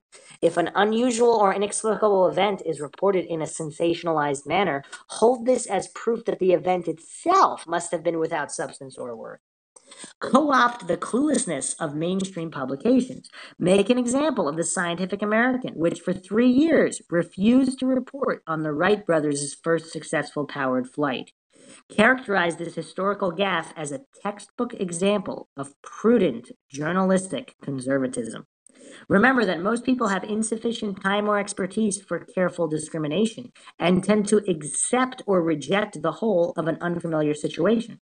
So discredit the whole story by attempting to discredit part of the story. Here's how. A, take one element of a case completely out of context. B, find something prosaic that hypothetically could explain just this element. C, declare that therefore this one element has been explained. D, book the National Press Club, invite the media, and announce to the world that the entire case has been explained. 12. Getting personal. If you're unable to attack the facts of the case, attack the participants or the journalists who reported the case. Ad hominem arguments or personality attacks are among the most effective ways of swaying the public and avoiding the issue. For example, if investigators of the unorthodox have profited financially from activities connected with their research, accuse them of profiting financially from activities connected with their research. If their research, publishing, speaking tours, and so forth constitute their normal line of work or sole means of support, hold that fact up as conclusive proof that income is being realized from such activities. If they have labored long and hard to achieve recognition for their work, you may safely characterize them as publicity seekers. Label any serious investigator of the unorthodox a buff or freak or as self-styled, the media's favorite code word for bogus. In a pinch, conspiracy theorist will cover just about anyone, expressing any unorthodox view whatsoever. Contact a major university and arrange to stage a debate there between yourself and researchers of unorthodox phenomena. Put up posters exhorting professors to bring your students and expose them to science versus pseudoscience. Since such inflammatory language is not conducive to dispassionate debate, said researchers are likely to decline to participate, leaving them open to accusations of having shrunk from the challenge. The effectiveness of this strategy presupposes that those wily researchers do not counterpropose a debate whose posters read, Bring your students and expose them to potentially historic confrontation between courageous paradigm-busting researchers armed with indisputable evidence versus cowardly brain-dead party-line pedants and officious dogmatic buffoons who have been smoked out of their ivory towers onto a level playing field. 13. Harnessing the power of belief. Characterize leading-edge researchers as true believers. Avoid betraying the fact that virtually by definition, debunkers are themselves world-class true believers, albeit in the status quo. Imply that making mere reference to or expressing interest in an unorthodox view equals blind belief and absolute advocacy. Then demand that all such zealots know all the answers to their most puzzling questions in complete detail ahead of time. Switch on the charm. Convince people of your own sincerity by reassuring them that you yourself would love to believe in these fantastic phenomena. Carefully sidestep the fact that science is not about believing or disbelieving, but about finding out. Diligent research that has been forced underground by the scientific establishment's attitudes and is therefore unfamiliar or inaccessible to the general public is easy to debunk. Simply insist with a patronizing smirk that such alleged research consists solely of beliefs. 14. The joy of fabrications. Fabricate supportive expertise as needed by quoting the opinions of those in fields popularly assumed to include the necessary knowledge. Astronomers, for example, may be trotted out as experts on the UFO question, although studies in ufology have never been a prerequisite for a degree in astronomy. Fabricate confessions. If a phenomena stubbornly refuses to go away, hire a couple of colorful old geezers to claim they hoaxed it. The press and the public will always tend to view confessions as sincerely motivated and will promptly abandon their critical faculties. After all, nobody wants to appear to lack compassion for self-confessed sinners. Fabricate sources of disinformation. Claim that you found the person who started the rumor that such a phenomenon exists. Fabricate entire research projects. Declare that these claims have been thoroughly discredited by the top experts in the field. Do this whether or not such experts have ever actually studied the claims or, for that matter, even exist. 15. Debunking unorthodox healing practices. If an unorthodox healing practice has failed to reverse a case of terminal illness, you may deem it worthless, while taking care to avoid mentioning any similar failures of conventional medicine. If an unorthodox healing practice does appear to have successfully reversed a case of terminal illness, you may summarily attribute it to chance or that useful catch-all, spontaneous remission. After all, conventional medicine, which always has the last word, had already thrown up its hands. So what, besides chance, could have turned this lucky patient around? Declare homeopathy and acupuncture dangerous superstitions because the principles of allopathic medicine cannot explain them. Equate their successes with the placebo effect while carefully avoiding any allusions to their successful application in veterinary and pediatric medicine. Ignore the fact that the placebo effect itself, whose reality is fully acknowledged by modern medical science, can no more be explained in conventional terms than can homeopathy or acupuncture. Insist that there is no credible evidence for the efficacy of unorthodox healing methods. In this way, you may retain the appearance of scientific integrity while rejecting all supportive evidence because it is, to your mind, not credible. Debunking astrology. Point out that astrologers have failed to design research protocols and run controlled tests to provide evidence for the validity of their art that would meet your personal standards. Ignore the problem of acquiring research funds in fields towards which the academic community has consistently expressed such outright hostility as to make any such fundraising impossible. Dismiss as a fluke the result of the Mars effect, research that does appear to support certain aspects of astrology on mainstream science's own terms. Although competing views are considered a sign of healthy debate in science, and doctors earn a respectable income providing second opinions, assert that there is disagreement among astrologers on how certain celestial configurations are to be interpreted. Just as you might invoke Dear Abby to discredit the entire field of psychology, invoke newspaper horoscopes as the paradigm example of astrology. Then ask sarcastically, oh, come on, what is the likelihood that 1/12 of the world's population is having the same kind of day? Ask if astrologers are effective, why aren't they filthy stinking rich? As if astrologers envied the status of the rich and sought to adopt their attitudes and emulate their lifestyle. Although astrology contends that conditions change over time, insists that should science ever evaluate it, it should do so on the time-honored basis of randomly timed samples.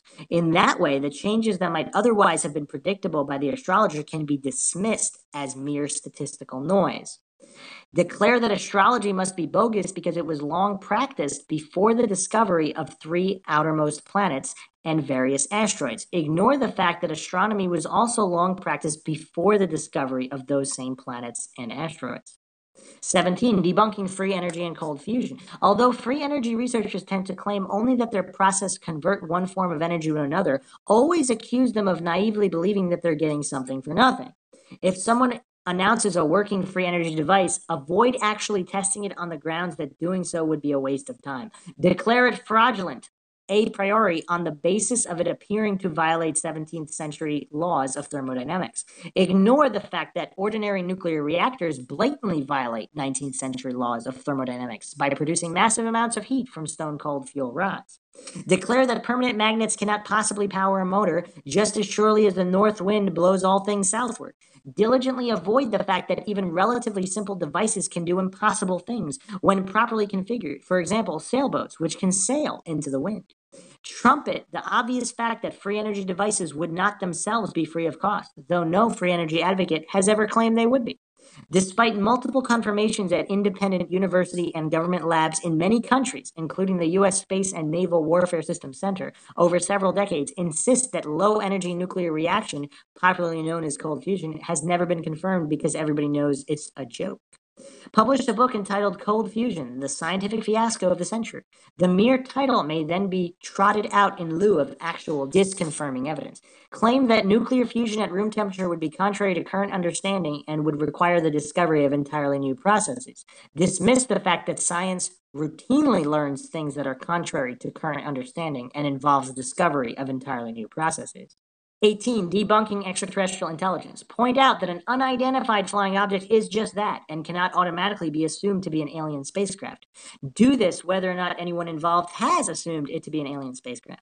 Label all concepts such as anti-gravity or interdimensional mobility as mere flights of fancy, because phenomena having no conventional explanation cannot possibly exist. Then if an anomalous craft is reported to have hovered silently, made right-angle turns at supersonic speeds, or appeared and disappeared instantly, you may summarily dismiss the report.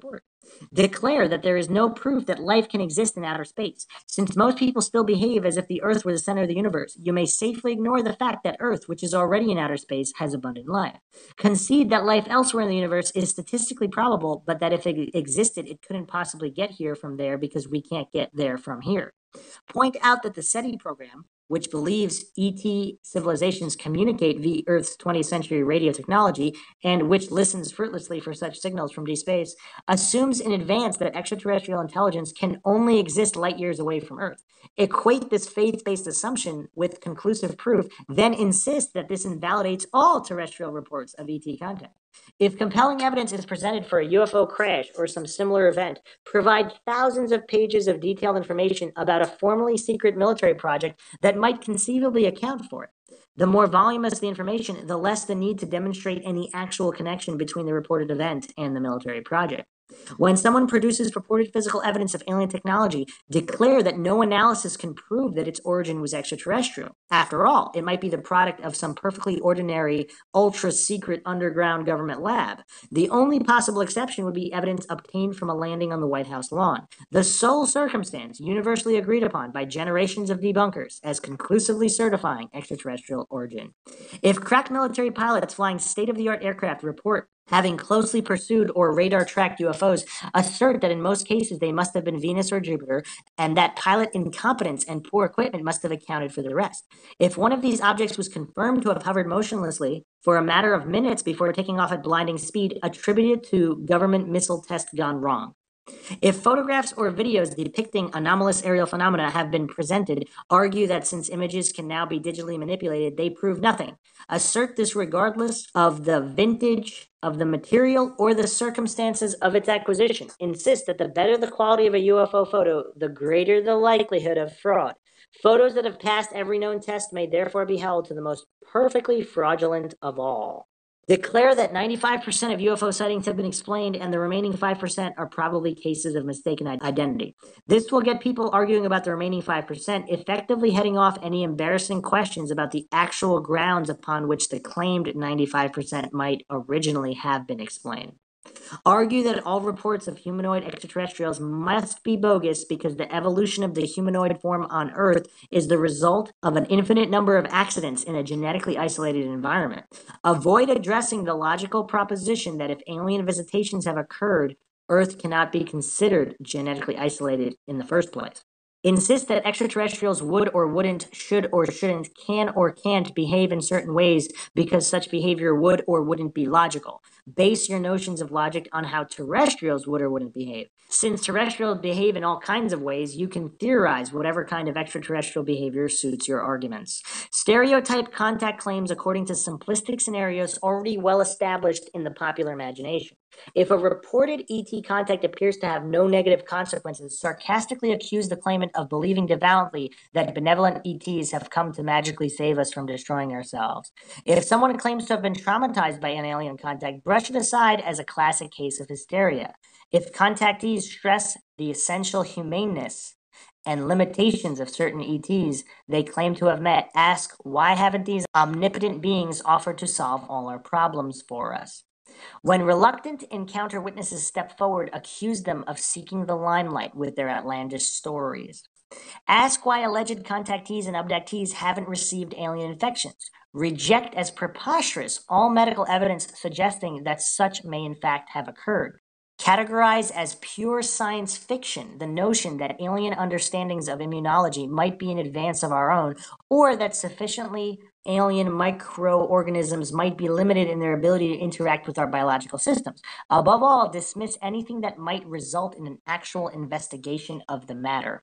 Travel to an isolated indigenous village in the heart of the Amazon jungle. Upon returning, report that nobody there told me they had seen any UFOs. Insist that this proves no UFOs are reported outside cultures whose populations are overexposed to trashy science fiction. Though hypnotic regression by a multitude of therapists and researchers has yielded consistent contact testimony in widespread and completely independent cases, declare that hypnosis is unreliable at the best of times and is always worthless at the hands of non-credentialed practitioners. Be sure to add that the subjects must have been steeped in the ET contact literature, and that regardless of their skill, credentials, and code of ethics, the hypnotists involved must have been asking leading questions. Avoid mentioning the many contact and abduction cases in which the experiencer's memories were readily recalled with no need for hypnosis. If someone claims to have been emotionally impacted by a sighting or contact experience, point out that strong emotions can alter perceptions. Therefore, the claimant's recollections must be entirely untrustworthy. Maintain that there cannot possibly be a government cover-up of the ET question, but that it exists for legitimate reasons of national security. When government agencies, with their state-of-the-art security measures, multiple clearance levels, impenetrable compartmentalization, and so forth, are accused of a UFO cover-up, insist that a cover-up is impossible because everyone knows the government can't keep secrets. Ignore the legacy of the Manhattan Project, any number of other top-secret military and intelligence operations, and the entirety of those incalculably costed, utterly opaque activities funded by the United States Congress's black budget. Accuse conspiracy theorists of being conspiracy theorists and of believing in the existence of conspiracies. Insist that only accidentalist theories can possibly account for repeated organized patterns of suppression, denial, and disinformation activity. If you represent the military, assure the public that the military doesn't study UFOs because it's been determined that UFOs are not a threat to national security.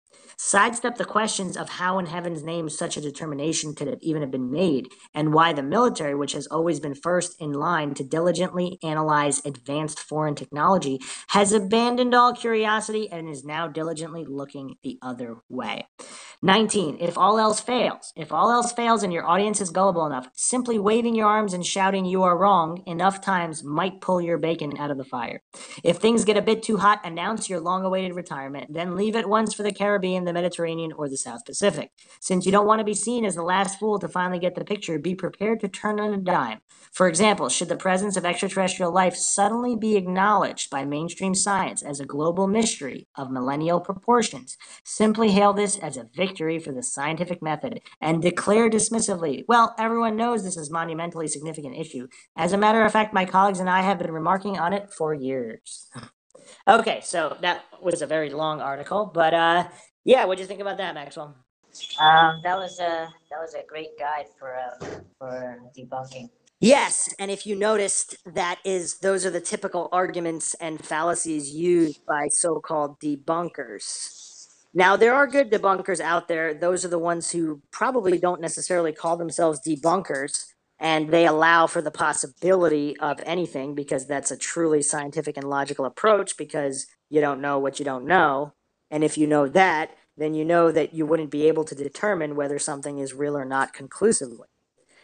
So, which, I mean, that would apply to Bigfoot as well. So it's interesting reading those articles back to back and note how the first article committed all of these in trying to paint Bigfoot believers with this broad brush of illogical and hoax believers and just making a mess of the whole thing. So, as always, we hope you enjoyed another episode of the Mind Shock Podcast. If you like our podcast, you can donate to our PayPal. Just check the link in the description. Make sure you subscribe to the channel. If you liked the video, feel free to share it across social media platforms. If you want, you can leave a comment, question, or any thought that you want to be discussed or suggestions for future podcasts on various subjects. This is Bruce McGuire signing off. And Maxwell Powers. We'll catch you guys next time.